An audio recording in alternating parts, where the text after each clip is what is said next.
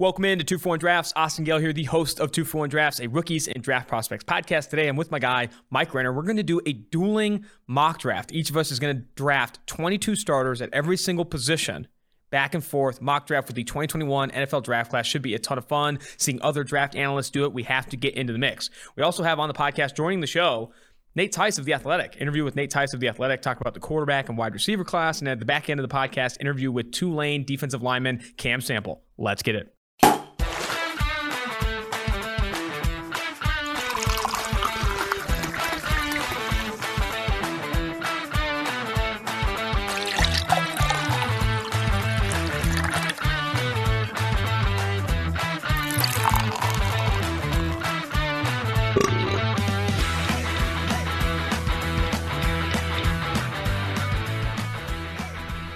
I've got an absolute treat to start the podcast today, something that even Mike Quinn is going to jump on. I have a really good story, a kind of a deep cut from when I saw Andy Dalton in Cincinnati. This was a few years back, and there was still this board game bar open in Cincinnati. It was called The Rook. Quinn, you probably remember it. The Rook? Yeah, it was.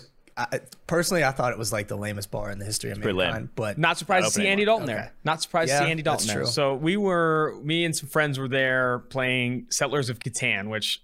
fantastic board game. If you like to play board games, Settlers of Catan is fantastic. Andy Dalton's there. I see him roll in with his wife or fiance. I'm not sure if he's married or whatever.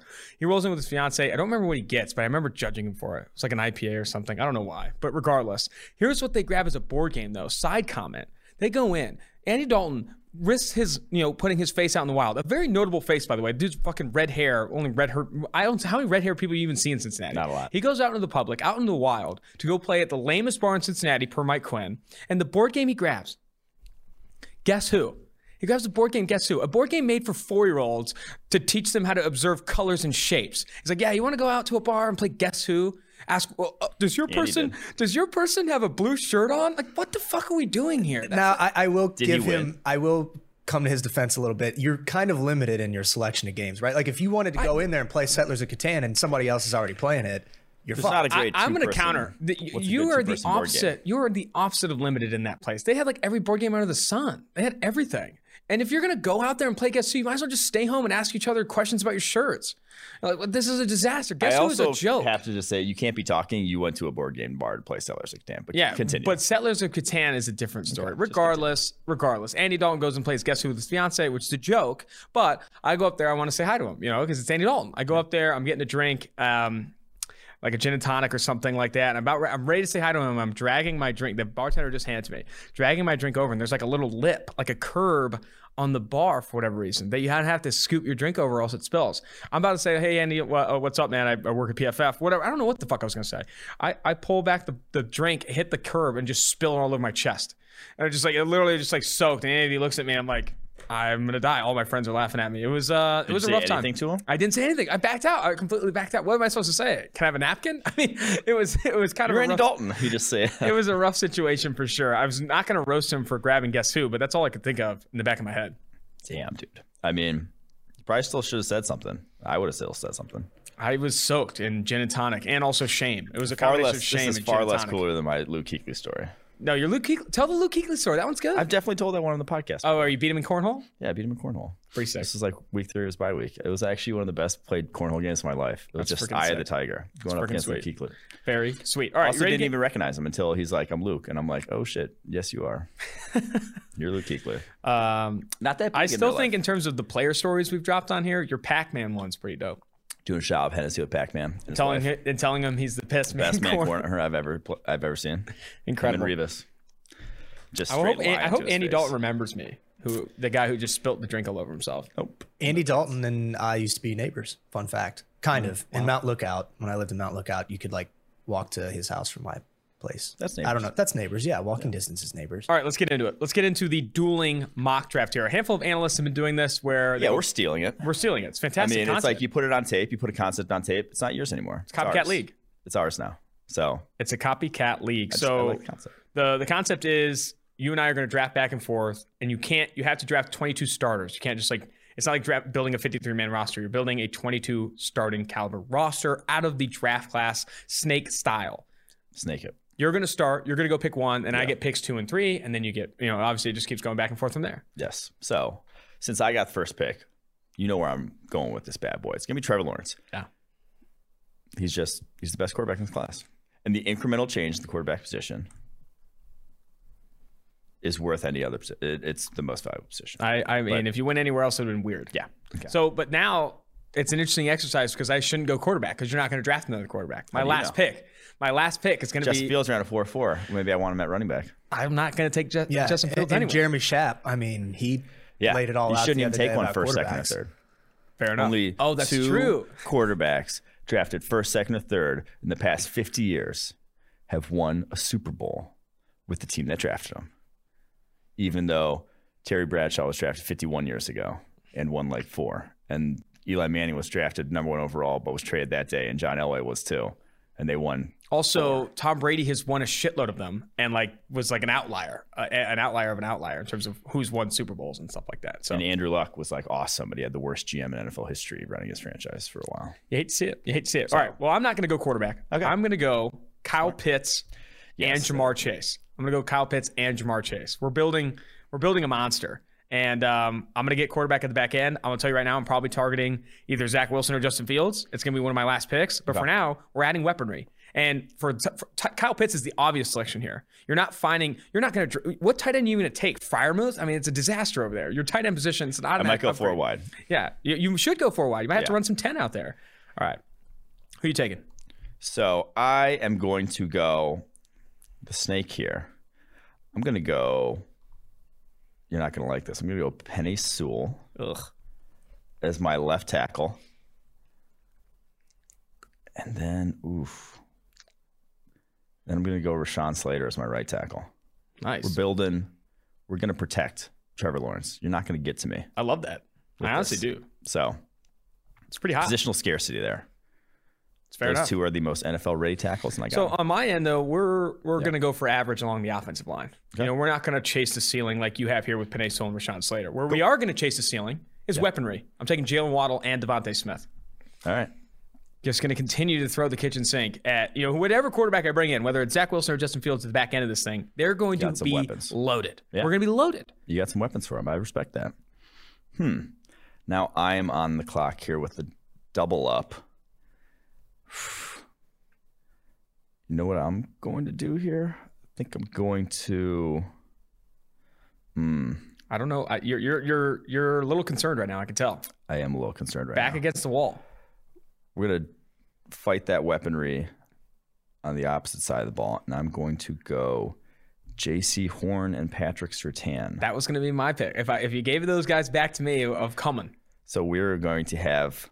So now if my roster looks like Trevor Lawrence, I got my 2 tackles in Penei Sewell and Rashawn Slater, and I got Patrick Surtain and J.C. Horn, top 2 cornerbacks on PFF's board. That's hot. Go ahead. Man, that's tough because I was going Surtain and Horn. If you went any other direction, I was going to add those 2 cornerbacks on the outside. It's tough because those are legit the 2 best outside cornerbacks in this class. I mean, when you consider for Caleb Farley's injury, obviously I'm considering Farley here. I think I want to get there at corner. You could add him as your 3rd piece there, and I'd be screwed. Talk about a lineup. You go Farley, Horn, and Surtain. Trying to build something on the back end. I kind of like it. Maybe I do. Maybe he does. Looking here, I might go. This is tough. This is really tough. Now I gotta. Now I'm starting to consider scheme. What kind of scheme am I going to be running? I don't know if I want to run a man-heavy scheme. I think I might be trending a different direction here. Yeah, you might have to run cover 2 at this point. Yeah, what's going to be on the board for you? This is ugly. You know what I'm going to do? I'm going to go. You also might be missing your pick with how long this is taking you. I'm going to go. You just took forever on yours. I'm going to go. That's not even true. I'm going to go Greg Newsome and Caleb Farley. I'm also going to attack the cornerback position. And I know you're not going to take cornerback for a while. That's fine. I get that. But I still don't. I know you still got to fill the slot. That's cool.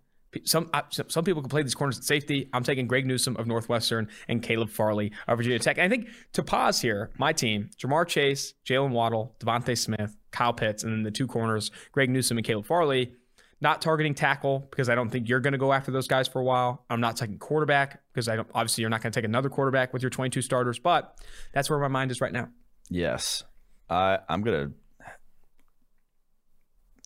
to think here. I'm probably going to go, again, I'm going scarce positions right now, and I'm going to go Christian Barmore and Micah Parsons. Nice. Off the board because there's not another DT close to Barmore. And what Micah Parsons brings to the table, there's not another linebacker that brings that. So there you go. I think that's I'm playing man coverage, so I need a guy blitzing.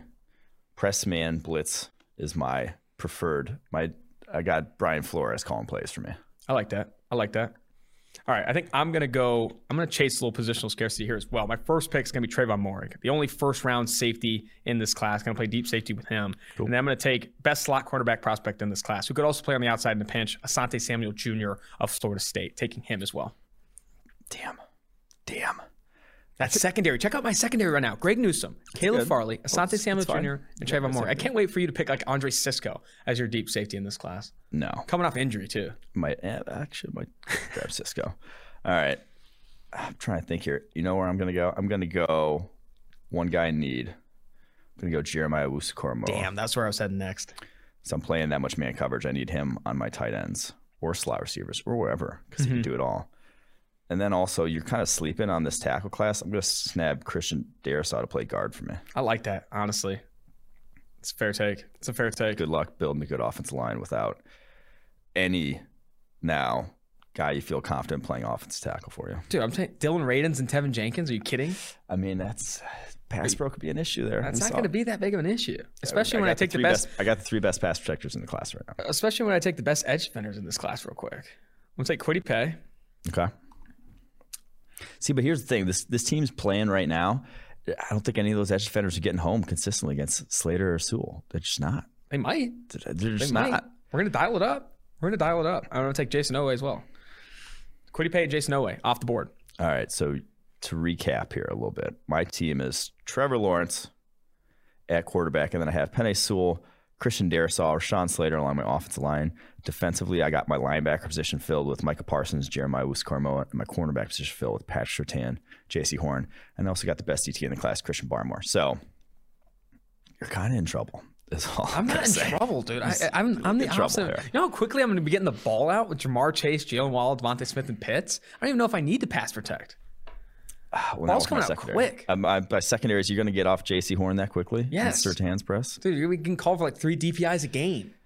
All right. I'm trying to think here. Where's my best? I don't really want to go back to edge. I think I'm going to go, since you still need a safety, and you still do need offensive line help though too. And it's my pick, right? Yeah. All right. I'm going to get Tevin Jenkins to play right guard for me. Dude, that was kind of brutal. And then I'm going to get Elijah Vera Tucker to play center. Dude, you built in the trenches, man. That offensive line is stacked. Yeah. Penei Sewell, Christian Darrisaw, Elijah Vera Tucker, Tevin Jenkins, and Rashawn Slater. That's brutal. That's brutal. So now you filled offensive line. So I'm not touching it. I'm not touching offensive line for the rest of this one. I'm not touching quarterback, running back. I could go defensive interior. Did take Barmore, though. Feels like a reach. Ouch. I'm trying to think here. I out-strategized you so hard. No, you did not. I did. Absolutely not. Sorry, I'm going to get like legit starters here. All right, I'm going to take... Your O-line's going to suck is all I'm saying. No, it's not. Your offensive line's going to suck. Dylan Radin, Sam Cosmi at tackle is who I'm going to take. I still have Landon Dickerson there, best center in the class. I also have has a torn ACL. Alex Leatherwood, who could play guard for me easily. And Jackson Carman, a guy we also like. Those are all legit caliber players. I don't know what you're talking about here. All right. I'm going to take Jamar Johnson and Carlos Basham Jr. to play defensive interior. Oh, I like that pick. I like that call. Getting him. All right. What positions could I still use here? The rare ones. I got a really good O-line. Don't need to necessarily go edge. I'm gonna go Javonte Williams. Nice. Running back. Nice. And then I'm gonna grab Javonte Williams, RB1. Are you getting behind RB1, Javonte Williams? Yes. Really? Yes. Is that going to be an update to the big board? Possibly. Oh, man. And then, gosh, the only position that we both need right now is currently defensive tackle. So I guess I got to go there. Yeah, that makes sense from a strategy standpoint. Yeah. And I'm going to grab, this one's tough. It's really like DT2 in this is really not doing much for me, but I'm going to go Lee McNeil. Damn. That's where I was heading next. I get a nose as well as my. All right, and now it's just filling out because we don't have any overlapping positions. Yeah. It's just filling out. So I guess I'll just start filling out the offensive line here. I think I'm going to go Dylan Radins, left tackle. Ouch. I'm going to go Sam Cosmi, left tackle. Okay. And I'm going to go Dylan Radins, right tackle. That would be my 2 picks. That's just filling out positions here. All right, I'm going to go. And I'm really fine with both those tackles. All right, go ahead. Be fine with that. That's cool. It's cool for you. I'm going to go Aaron Robinson. If I'm playing press man, he is the best press man slot That's a great corner fit for your team in this class. The UCF cornerback. And then let's see. Edge guy, let me start grabbing some wide receivers. Give me Rashad Bateman as well. Fill out my wide receiver room. All right, let's see here. I will take Nick Bolton, linebacker, and Jabril Cox at linebacker. For my linebacker. Nick Bolton, Jabril Cox, you love to see that linebacking core right there. It's not bad. All right, I'm going to then stick at wide receiver. We'll get Elijah Moore, and we will grab Terrace Marshall as well. There we go. Okay. Now I'm picking Alex Leatherwood to play guard for me. Played right guard as a sophomore. Yep. And I will take, I guess I only need to fill, Alex Leatherwood at right guard. And honestly, I'll take Jackson Carman to come in and play left guard. The tackle from Clemson. Dude, look at this athleticism I have along the offensive line here. Radins, Cosmi, Carman, and Leatherwood. Dude, those are some dogs. You keep saying your offensive line's a juggernaut, but I really like where I'm at. I really like where I'm at. I like where I'm at. All right. I have, oh man, you left me Jalen Phillips and Azeez Ojulari on the edge. I mean, it's tough. It's tough. Those might be the 2 most NFL ready guys too. If we're talking about guys who are just like, tomorrow I'm playing football. Yeah, I heard. I don't know, man. That's where I'm going. I like it. I guess I definitely chased the ceiling at the edge with Kwity Paye and Jason Oweh. All right, I guess I only have 3 more positions to fill here. You got center, running back, and quarterback left for you. All right, I'm going to take Landon Dickerson at center, and I'm going to take Zach Wilson at QB. There you go. All right, I got safety. I got to fill out my safeties finally here. I'm going to go Richie Grant and, who I want. I'll go Richie Grant, Javon Holland. Ooh, I love Javon Holland. Let's go those 2. My safeties. And I still got tight end left, sadly. I guess I have to go. I have running back and D tackle now. I kind of wish I took Jamin Davis at linebacker. All right. Ouch. I'm going to go Marvin Wilson, DT. Probably my lowest ranked position here. And then running back, I'm going to go Najee. Najee at running back. All right. Respect. He's going to get, not going to get anything behind that O-line you built for him. Dude, but you keep hating on this O-line. It's absolutely solid. It's not that great. It is great. All right. And then for tight ends, we'll go with Pat. Ooh, wait. Let me think. I'm thinking. You going to play a wide receiver instead? No, we're going to go Tommy Tremble at tight end. Dude, you're a disaster. That was the worst pick I've seen. That was such a homer pick. That was such a homer pick from we're not gonna, Notre Dame alum Mike Renner. We're going to go Tommy Tremble. All right, let's recap our teams. Best inline blocker. Let's recap our teams. I'll start. He's the best blocker. Zach Wilson to QB. Obvious decision. QB2 in this class.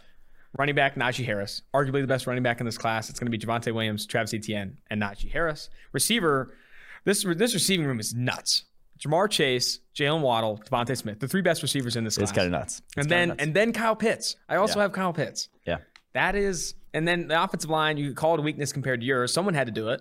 Sam Cosmi and Dylan Radins at tackle.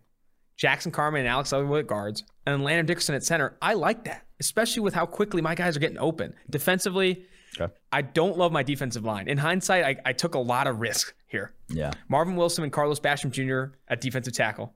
Kwity Paye and Jason Oweh along the edge. That could be a bust. All 4 of those guys could bust. I mean, those guys getting blocked by my offensive line. It's not going to go well, dude. I don't love my defensive line. Linebacker, Nick Bolton, Jabril Cox, I'm fine there. And then I really like my secondary play a zone-heavy scheme. Yeah. Greg Newsome, Caleb Farley, Asante Samuel Jr., the 3 corners. And then at safety, Trayvon Morgan, Jamar Johnson. That is you play a Studley zone secondary. See, I built a man secondary, as one does. But my team, quarterback Trevor Lawrence, obviously. Running back Javonte Williams, North Carolina guy. Wide receivers, Rashad Bateman, Minnesota, Elijah Moore playing the slot from Ole Miss, and then Terrace Marshall from LSU on the outside. I like that. They're going to struggle against the secondary, though. Don't love it. I don't think they're going to struggle against that secondary. There's some nice catch radii there from my outside receivers going up against your zone team. Tommy Tremble, my inline blocker, going to be a move tight end for me. Especially, he's going to do well behind this offensive line where it's Penei Sewell at left tackle, Christian Darrisaw at left guard, Elijah Vera Tucker at center, Tevin Jenkins at right guard, and Rashawn Slater at right tackle. My lord, I might even flip that Slater to center, Jenkins out to right tackle, and then Vera Tucker to guard. Slater to center, interesting. Center, like I said, third most. Let him play it out in camp. Yeah, we'll see. And then defensive line, Christian Barmore, Lee McNeil. That's hot. Top 2 DTs on the PFF board. Edge, Jalen Phillips, Azeez Ojulari. Linebacker, Micah Parsons, Jeremiah Owusu-Koramoah. That's where I'd get you. The front seven. You built up in the trenches, man. Your trenches are hot. My linebacker position, those guys are very complementary too in their skill sets. And that Parsons can blitz like a monster, play the run like a monster. Jeremiah Owusu-Koramoah is just going to fly. Silence, give him my coverage guy. And then secondary, Patrick Surtain, J.C. Horn, Aaron Robinson, 3 press corners, Richie Grant, Javon Holland on the back end. Safety from UCF, safety from Oregon. Here are my immediate thoughts. We're going to have you guys vote. Yeah, we'll take some votes. Yeah. Put some votes in the YouTube comments and or the Apple Podcast. We need to get the social guys to make a graphic. We'll get a graphic going too. I think the other thing I'll say here is how would I attack your defense?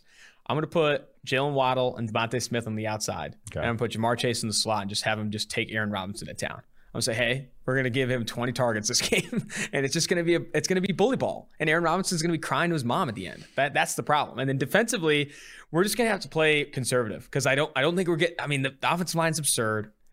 I think we're going to have to play conservative and just make you inch by inch us a little bit. Yeah.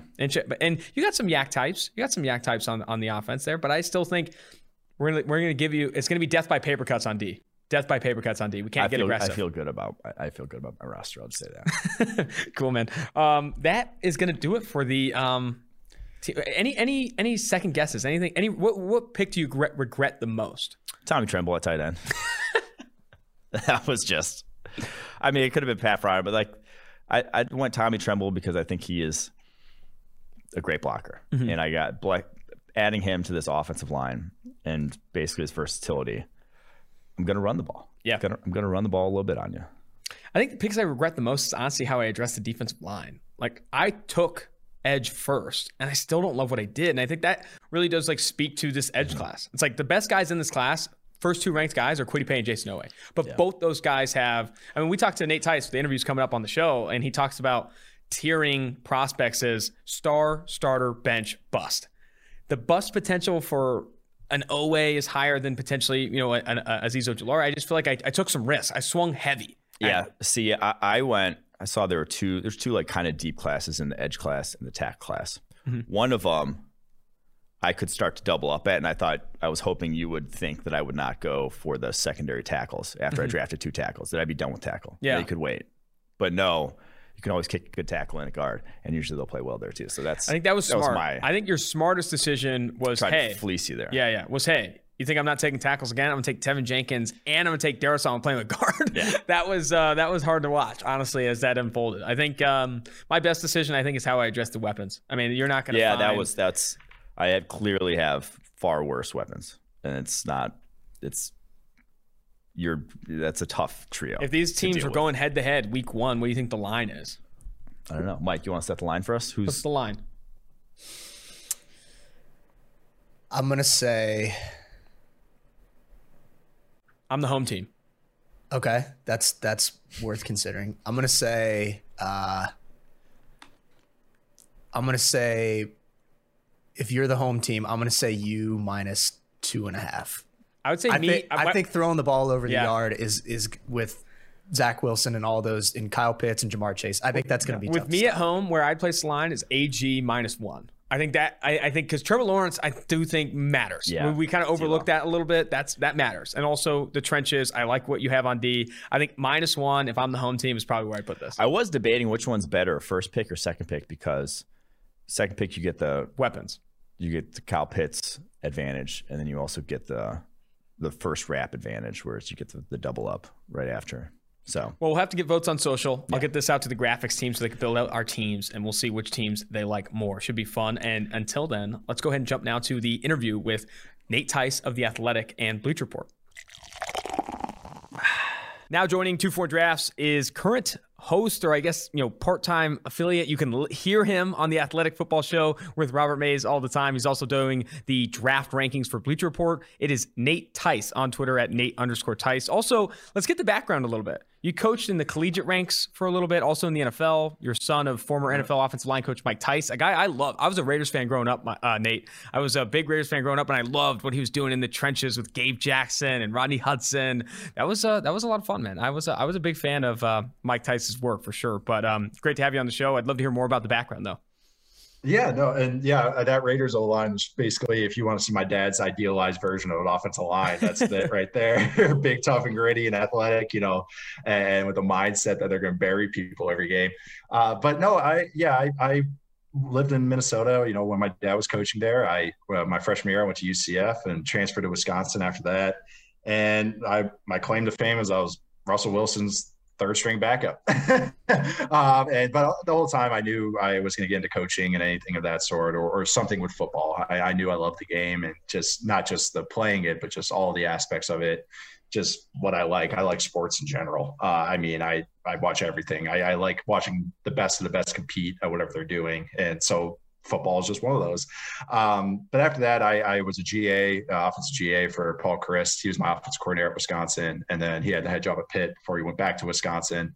Learned a ton from him. That's probably the guy I've learned the most of football is from him. My dad excluded. But then, from there, I got the opportunity to scout for the Atlanta Falcons. I was a scouting assistant and pro scout. Just did some pro scout stuff. And I kind of really wanted to see if I can get back into coaching. And I had the opportunity to work with my dad with the Raiders. And I was an offensive assistant there, quality control coach. I always stutter on that for whatever reason. And, I was assistant quarterbacks. I did the AAF, the Atlanta Legends, for a year. That was I learned a lot. I'll say that. I'll sugarcoat it. I learned a lot from the AAF. But but once that kind of ended, I was like, all right, I'm not affiliated with a team for the first time in my entire life. My dad's not affiliated with a team for the first time in my life.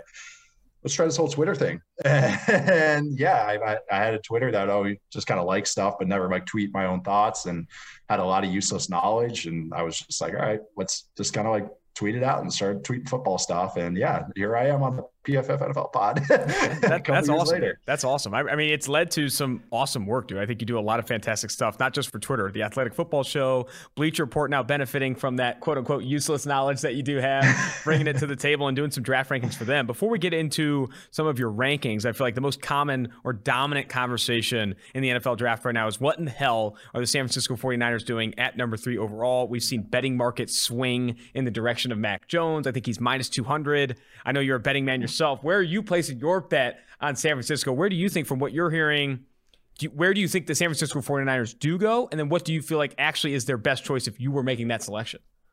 Okay, I'll go best choice first. And that's, if the Jets do go Zach Wilson, which it looks like, what is he, minus 600 or something? Yeah. Number 2 pick. Yeah. Okay. Justin Fields. I mean, I'll just straight up just say it right here, then there. I just think Fields is he's scheme proof. I think he just makes all the sense in the world as far as smarts, accuracy, throwing on the move. I mean, just everything. I mean, he does everything well, and including he brings an aggressive skill set and toughness that maybe the 49ers have lacked in their offense, especially attacking downfield. That's always funny with the Jimmy G numbers, right? Mm-hmm. Is that it's like, oh yeah, he's one of the best on deep ball throws. And it's like sample size 12. So it's like, that's where Justin Fields would bring that aggression to him. That's where I would go.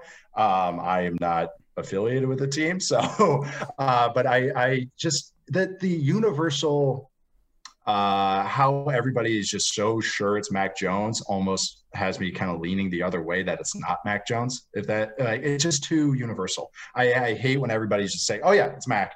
Yeah, it's Mac Jones. I talked to somebody, it's Mac Jones, and it's just like, that's weird to me to just have that sincerity on a guy that and also just the trading up for the pick and what they gave up to take a Mac Jones. Who knows? Maybe, Kyle might be, I'm just going to handle this. And I like this guy. I couldn't get him at 12 because somebody else liked him, like the Panthers or something. And it is what it is. But I don't get it at 3. I like Mac Jones. He's a guy that when I was watching his film, I liked him so much more than I thought I would. I thought he was going to be a classic, like 2nd, 3rd rounder that just had a great team around him. Like, you know, I was like basically better Ken Dorsey or some shit. Oh, sorry, can I swear? You can absolutely swear. The 2 Point Drafts podcast is a swear-friendly podcast. Yeah, I know. I just never know which ones is it PG-13 or PG. So that, so that's with that, it's just like I did like him. Like I have an early 2nd round grade on him. You give the half round inflation that you give quarterbacks. That's a mid to late 1st round pick. That's just how it goes in the NFL. That made all the sense in the world to me. Him at 3 doesn't, but who knows? I mean, NFL does wacky things and all that. Now it's funny that you brought it. It's minus 200. I had just said to someone yesterday when I was just talking about this, like how I feel like it's smoke screens. There's something weird. Something's off. And I was like, what's Mac Jones at? I think he was like plus 120 or 140 or 150, somewhere in that range. And I was like, that's more of like a betting than someone in the know. Because if they're in the know, it'd be a minus something or another. Now that's minus 200. I'm like, everything I just said, that probably is just wrong. All right, so your quarterback rankings go Trevor Lawrence 1, Justin Fields 2, Trey Lance 3, Zach Wilson 4, and Mac Jones 5. And it looks like you kind of have tiers of Lance Fields and then a tier and then Lawrence Fields, tier, Lance Wilson, tier, Mac Jones would be how it looks like you rank them. Why are you low on Zach Wilson compared to it seems like everyone and their mother wants him number 2 overall right now? And that's the thing is like, these guys are all legit. I mean, the 4 guys, like if you are going to take guys in the top 10, it's like, this is the greatest class I've seen. I mean, that's what's so funny is like, I still like him. Like I still love the accuracy and all the movement stuff and just that those wow throws. I mean, I get the love for him. My concerns with him and really is some of the size stuff, not so much the height. And this is kind of be a couple parts here, but it's not so much the height. It's more of the size, like weight. He weighed in I think he weighed 212 or 214, somewhere around there on pro day. He looks like he's 205. He's built almost like how Derek Carr is built. And Derek, sometimes he weighed heavy at the combine, but then really when he was playing, he was like 205. 207. And I always have issues with quarterbacks weighing under 210. Just what I've seen in the NFL, like you might have an aggressive guy, but those weights matter because you have a big defensive lineman just grabbing you or knocking you. And you get knocked off the point more than you would want. That's when you say big and strong in the pocket, like that's where the benefit of that is. And I think that's more needed in the NFL now. It's just having that big athletic body that can withstand some of those bouncy, but not just taking a shot, but just more of those kind of bounce and move off the spot when that happens in the pocket. So that's where some of the concerns is. And also when people, I was seeing, he's going to walk in and have a top 5 arm in the league. I don't see that. I think he throws a beautiful deep ball, probably the best in the class. Like, I mean, absolutely gorgeous deep ball. And that's where I think the difference in arm strength comes into consideration, where Wilson, me throwing through a wall arm strength and me throwing it 80 yards downfield arm strength. Wilson has the deep ball arm strength, but then me throwing through a wall, I think he's more just good. I see a lot of those field throws dipping, and it's not the end of the world. He throws with pretty good timing, great accuracy, very good accuracy. It's just, I don't see that rare arm that people are talking about. And I think a lot of it's a stylistic that people like with him. He's sitting in the pocket and it's like one read. Okay. He has the single read issue more than Fields does, I think. And then also, breaking out of that and playing ad lib, but, playing street ball, which is fine. It's fine. It's fine when you're playing, the Houstons of the world and those that schedule, but it's like, that's hard to take. You're going to take a lot of hits if you play that way. And you have to be that's where those size concerns, actually, I have more than maybe other people do. Because if you look at quarterbacks that weighed under 210, the only ones that really have succeeded are the rare athletes, like the Vic and the Lamars of the world, and like Mark Bulger. Like that's like it. And he was like a 6th-round pick. And, so that's kind of like, that if you want to talk about outliers, we can talk about Devontae Smith later. This is still a quarterback outlier as far as size. Yeah, absolutely. I want to get back to the conversation with Mac Jones a little bit. And if San Francisco is putting in the card or turning in the card with Mac Jones, and Kyle Shanahan and John Lynch are obviously wanting Mac Jones ahead of Justin Fields and Trey Lance, what, if you had to get in their minds, do they see Mac Jones better at than Justin Fields? Is it all processing and that anticipatory throwing that we do see on Mac Jones' tape? Because you could argue that Mac Jones and Justin Fields are similarly accurate. I mean, from PFF's numbers, it's very close, if not Justin Fields being better. Obviously, Justin Fields is the better arm talent, the better athlete, better off structure, all these different things. What exactly, if Shanahan and Lynch are all in on Jones, do they see that's actually better than a Fields or a Lance? Yeah, the accuracy part, that's such a great point about Fields, because it's like, yeah, I know that's if you are an analyst, Mike talks about it all the time. If you're an analyst that's saying Justin Fields is not accurate, it's like, what are we doing here? What are you watching? What are you watching? Every type of throw too. Exactly. Like deep throw, intermediate, falling down on him naked, like just put it right on the spot. Like just consistent. That's the thing. And Mac is super accurate too. I actually think I did give him the most accurate label, and that's kind of, it was splitting hairs. I mean, I think it's 1A, 1B as far as accuracy. What I think the appeal with Mac is, and why he had that late rise, is so many coaches have now started to watch him and go, man, this guy, he's going exactly where he needs to with every single throw. But it's an RPO heavy system where he only has to make the one read. He's reading just the will. He's reading just the safety. But it's kind of like, it's a negative and a positive. He operates the best he can in that system, but then can he operate with more? That's an issue. You see him a lot. You can tell his IQ is great, because there's a lot of times where he's fixing guys. They do a lot of motion, and you can see the receiver, running back glance at him going like, what I got here? And he right away fixes it as he's doing the cadence. Like he's fixing stuff and then just catching the ball. And it's like, I think that's the appeal of him, is a lot of coaches see that kind of stuff, where they interviewed him, and he's probably great on the whiteboard and probably just can tell you every single answer. That's the kind of thing why I think a lot of coaches or people in the NFL like watching Saints film is Drew Brees. You could steal their concepts, because Drew Brees was going to go with the ball exactly where it should go every single time. And it was tangible concepts you could steal. I think that's the appeal of Mac Jones, is that like when you watch the Alabama offense, he's going to the wide open guy every single time. He knew exactly where to go with the ball every single time, and he placed it extremely well. I compared him to Chad Pennington. And that's my comparison for him, though. Like that is what I see his upside, what I see what type of player he is. Like that is really what kind of career I see him having, where it's like, man, this guy's ultra efficient. Oh my God, look at him just optimize all the weapons he has around him. But then when he has to create, when maybe the offense doesn't have everything he needs, it's like, all right, he's capped out as the 8th best quarterback. So that's kind of how I feel about him. All right, I wanted to kick it to now your wide receiver rankings on the Bleacher Report article. So this was written on April 1st. Is Rashad Bateman a wide receiver 2 an April Fool's joke? I'm kidding. I was so, oh my God, that was the worst timing for that too, by the way. April Fool's, and he had his pro day that day where he weighed in at 190. So yeah, that was great. That was great. I love that. No, but just talk to us. Why Rashad Bateman, wide receiver 2? You have Devonta Smith 1, Rashad Bateman, wide receiver 2, and then Chase Waddle 3, 4. Most people, like the consensus seemingly across the board is the Smith, Chase, Waddle is their tier, but you have Rashad Bateman firmly at number 2 inside of that tier. Yeah, and all 4 of those receivers. So just my one caveat is I do look at guys in tiers, and it's because receivers is so situation dependent.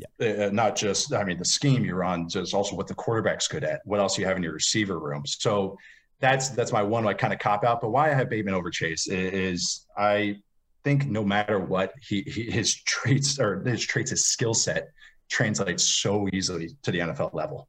It's just, I mean, not only just route running and technician and just his improvement. He's super young. I mean, he's only a couple months younger than Chase or older than Chase. It's not, we keep bringing up Chase's age. It's like, okay, what about Rashad Bateman? He's only a couple months older than him.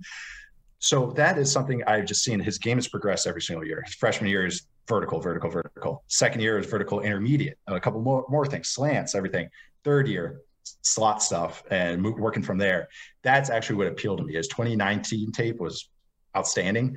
And then his 2020 tape, which is lesser, and he had drops, doesn't look as explosive, but then he's doing all these like crafty technician things from the slot at a decent size. The 190 thing was a little concerning, but I thought he was going to weigh 198, 200. He has 33-inch arms, which I think is what caused maybe the size thing. Like even like we're all like, oh, isn't he bigger? And it's just kind of crazy to see his height and weight. But I just think no matter what, like he has the upside of working to being a true number 1X, which is so hard to find in the NFL. And also his floor is like a good number 2. Like, I just think I look at a lot of prospects, and I've gotten this from some basketball guys, is starter, bench bust, basically 4 kind of categories. I'm sure you guys are aware as well. You can get into subsections from there, a super role player, an average starter or a good starter, but just more or less like what are the percentages that each guy's going to finish at one spot.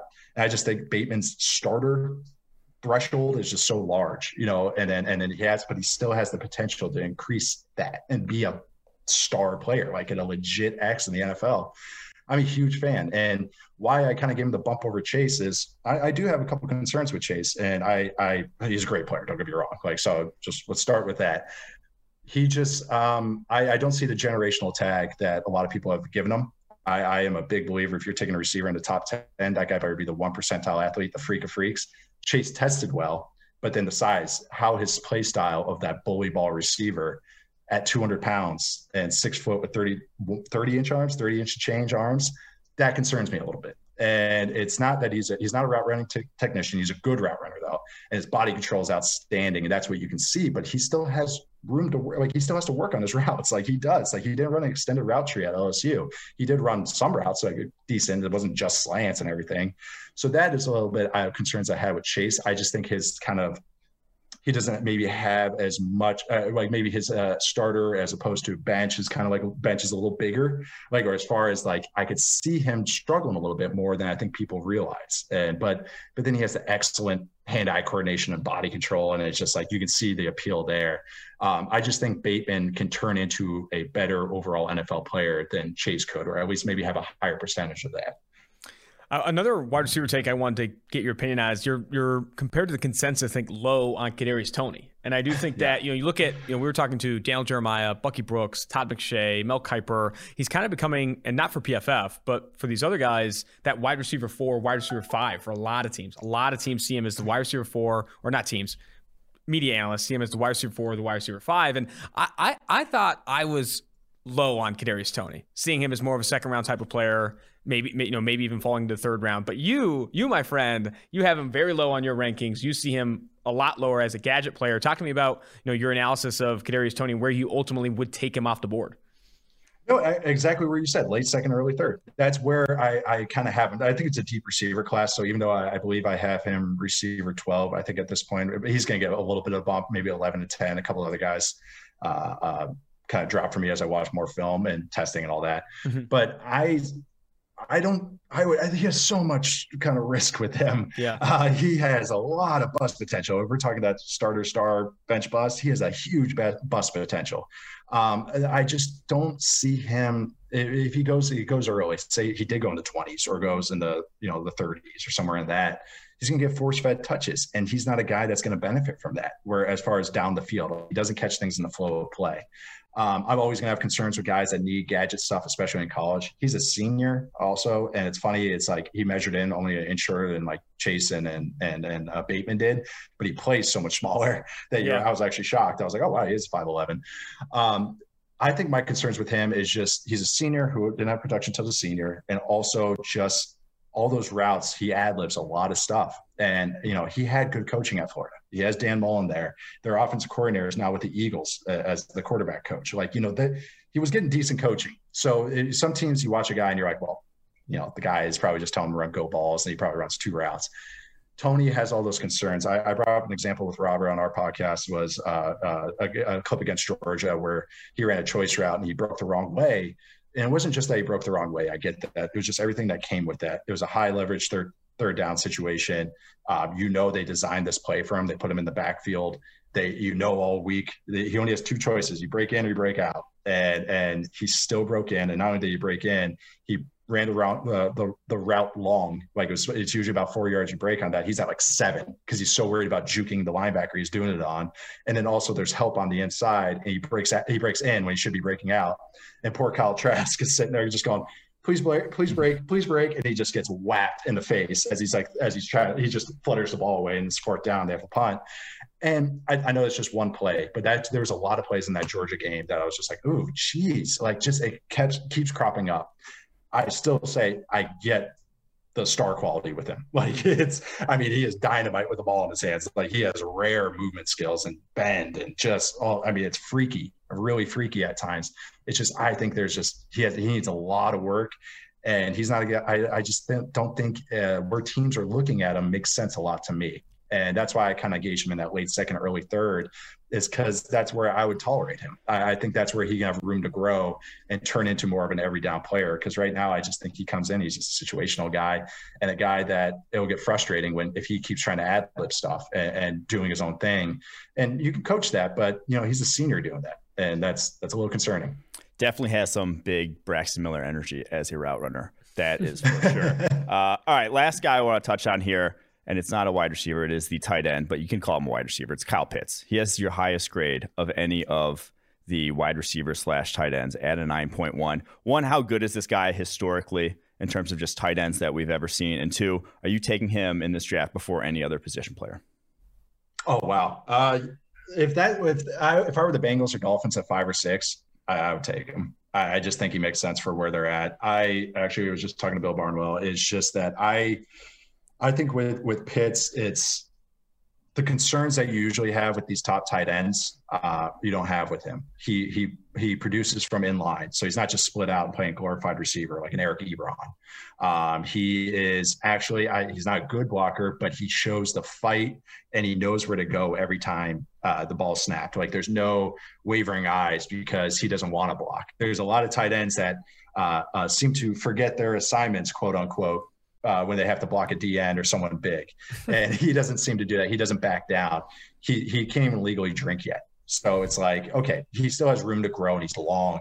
He can get to 250 and change easy. Like, I mean, that's just an easy projection right there. I just think he has that rare skill set because he's an actual football player. It's not traits. It's actually him dominating college football every single play. And that's why he has a top grade. It's that you want that consistency. You don't want just, there's that flash of a good play. Oh, he had 2 drops. Pitts doesn't have drops issues. He wants the block. So, okay, that's already 2 usual concerns you have with a tight end. And then he's on a different level as an athlete. He tested incredibly. It's just everything that you need. And yeah, okay, the blocking is going to be the concern right away. He might struggle at first. And I think he's a guy that first couple of weeks this season, it's like, oh, wow, Kyle Pitts isn't doing anything. And then he has a bye week where he kind of settles. And then after the bye week, he just kind of and blows up in the second half of the year. And he just doesn't have those negatives I've seen with other tight ends, like starting with Vernon Davis onwards. It's just a lot of those guys either have drop issues, they can't block, or like TJ Hawkinson, who's more of a complete player, it doesn't have the athletic skill set that a Kyle Pitts does. The dynamism, man. If you don't have dynamism at the tight end position, it's hard to really justify taking him inside the top 5, top 10. You combine, obviously, Kyle Pitts' rare measurables, rare traits, and then he actually dominated in college football. It showed up. Yep. Play in, play out, it showed up. You see a lot of the times with these rare athletes or these rare, explosive, dynamic players, it not show up down to down. You see that with Kyle Pitts. Awesome stuff, Nate. This was absolutely fantastic. Make sure you check out Nate Tice's work on the Athletic Football Show or on Bleacher Report with the draft rankings he does there. You can also follow him on Twitter at Nate_Tice. Until next time, maybe we'll see you in Vegas in a month here or so. This was fantastic, man. Really, thanks again. Thank you guys for having me. It's fun. Man, that might have been one of our best guests in 2-for-1 Drafts history. It was very, very good. Nate Tice, that's the first time we've ever had him on the podcast. We've talked a little bit on Twitter, but man, that dude knows his football. Yeah.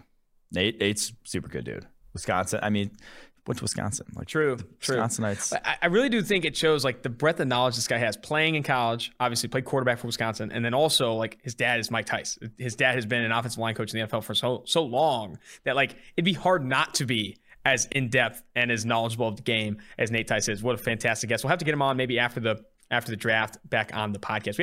Can I tease some guests that we have coming up, Mike? Please. So we had Nate Tice on today. We're talking to Danny Kelly of The Ringer today. I'm talking to Kendrick Green of Illinois, Dylan Radins, Justin Hilliard, Divine Diablo, KJ Stefferson, all players I'm talking to this week. Then we got Pete Schrager on Wednesday. Mm-hmm.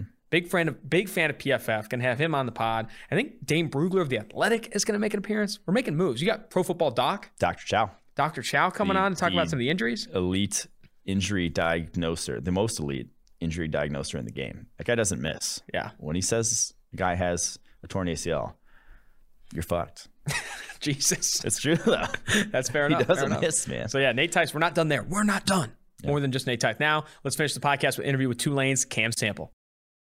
Watch the PFF NFL Draft Show live on PFF.com starting the April 29th, covering every round with live reaction and analysis from Chris Collinsworth, PFF's team of draft analysts, myself, Mike Renner, Eric Eager, Sam Monson, Steve Palazzolo, guest appearances from Richard Sherman, Al Michaels, Darius Butler. Should be quite the time. Definitely go to every single round. We're going to do every single round on PFF.com. And before you do, go get the latest draft guide. 2021 NFL Draft Guide is finally out. 300 player profiles. Subscribe to PFF Edge or Elite to get access.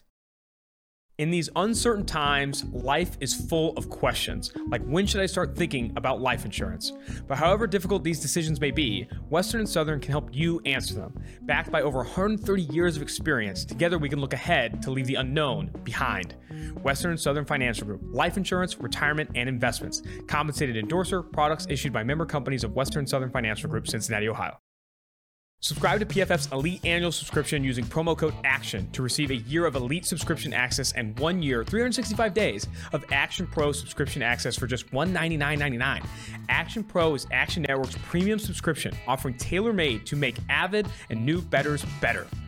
This is a limited time offer that is currently only made available now through the end of the draft. This offer only applies to first-time Elite Annual subscribers.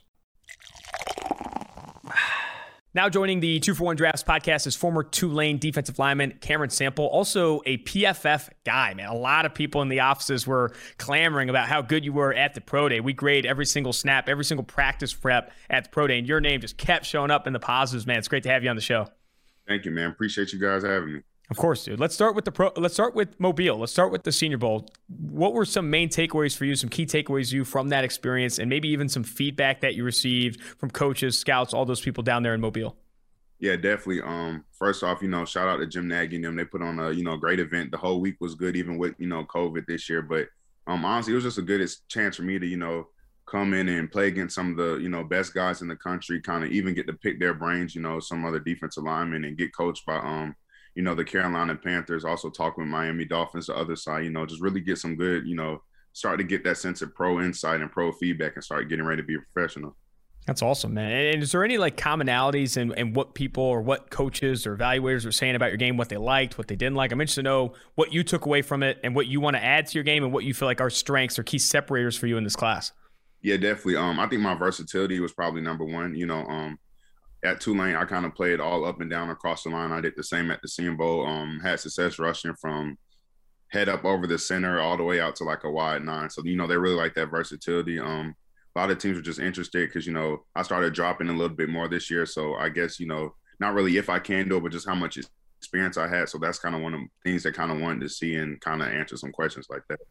Absolutely, man. You recently, what do you feel like when you talk to teams, what do you feel like where they most want to play you? Or do they see you kind of as this moving chess piece that will play up and down the defensive line in the NFL? Or is there any teams that want to put you in a certain position and keep you there? I'm interested to know, what positions you feel like NFL teams want to see you the most at. Yeah, definitely. It varies with each team, but like some feedback I'm hearing is, strong side defensive end, base 4-3. With the ability in sub packages to kick inside over a guard or something like that and kind of rush or pass from there. And then from some 3-4 teams playing like that, strong Sam outside linebacker, setting the edge, rushing the passer, maybe a little drop in here and there. But, honestly, just being able to move up and down and give the defense versatility. Gotcha, man. Very cool. Well, let's go ahead and look forward to or look back at your game and specifically, film study. Something I'm very interested in, specifically for pass rushers, is what exactly goes into a given game week as you're preparing for a certain offensive lineman, whether it's a guard, the tackle. What are you looking for on film in a given game week throughout that week to identify as tendencies in those things before you go up against an offensive tackle or an offensive guard when you're going to be seeing them, 30, 40 times in a game? Yeah, definitely. A lot goes into it. First you kind of look at the holistic approach. So kind of what protection schemes they like to run. And then once you get from that, you start, breaking down the individual. So how quick their first step is. Do they set deep? Do they set short? Are they aggressive? Or are they more laid back? Are they patient with their hands or do they like to fire them? Do they shoot one or two hands? Really any little indicator you can get throughout the week can help. We're trying to get a good jump on the snap. If some linemen, they flare out at their knee before they, actually start their kick set. So any little small hint like that, we take it and run with it. To dig into that a little bit more, I'd be interested to know, what you do pre-snap or how you kind of put together your pass rush plan depending on the offensive tackle or the guard you're going up against. What exactly are you factoring in as you set up those pass rush moves and put together that pass rush plan? Yeah, definitely. The biggest thing I probably go for is we were taught to kind of read their set. So, if they jump set you, you kind of frees you up, gives you a two-way go. If they like to sit back, they're susceptible to more power moves, kind of run through them. And then if they, jump you, come at you, you kind of have that two-way go again, whether to go inside or outside. And then also, we like to break down how they use their hands. So some guys like to punch both their hands. high or low. So, that kind of dictates what moves you want to use to combat that. And if they replace your hands, well, we'll let you know how often you need to throw your moves and what switch ups. And then as the flow of the game goes, you kind of get tendencies, start to set guys up. So it's all a chess game. Speaking of the chess game, how do you play the mental side of it? Wide receivers and corners, pass rushers and offensive tackles, they see the same guys over and over again to where you can kind of develop some trash talk, some of the mental side of it. What's your approach to that side? Do you ever, talk a ton of trash? Do you try and get in their heads at all? It kind of bases off of them. I usually come in, just try to play ball, but if they want to start talking, I never back down from anything. So if that's the type of game we got to have, that's the type of game we got to have. It makes it fun like that. It gets the energy flowing. So, it just kind of however it come about. That's the approach you have to have, man. If you can't talk trash in this league, what are we even doing? You got to be able to show up here. I'm interested to know how your film study has changed in the offseason. Have you had any opportunities to watch some guys in the NFL, some guys maybe similar size, similar athleticism that you feel like you can kind of pattern your game after? How much NFL tape are you watching? Yeah, definitely. When I was down at XP, I was working with my coach, Nate, and we had about a group of 5 or 6 linemen we were working with, and he's big on film study, and I know he breaks down a lot of film from some of the NFL guys he's trained to pass, and we kind of start looking at film with him too, and he kind of just showed us some guys that he thought we kind of emulated. I know one guy for me was Carl Lawson, just because, he's a power rusher, but, he also has some twitch to him, so just kind of seeing how he approaches the game, moves he does. And I also got the chance, he worked out at XP as well, so I got the chance to pick his brain a little bit and ask him some questions too. Carl Lawson's an interesting name there. I kind of like that one for you a lot. I'm interested to know what you feel like your key strength or key separator in this class is. Obviously, PFF, we scout your game. We see versatility. We see leverage, speed at the snap. Those are kind of some key strengths that we see in your game. But I'm interested to know when you put the scouting hat on and when you look at your film, what do you feel like are your biggest strengths or what separates you in this class?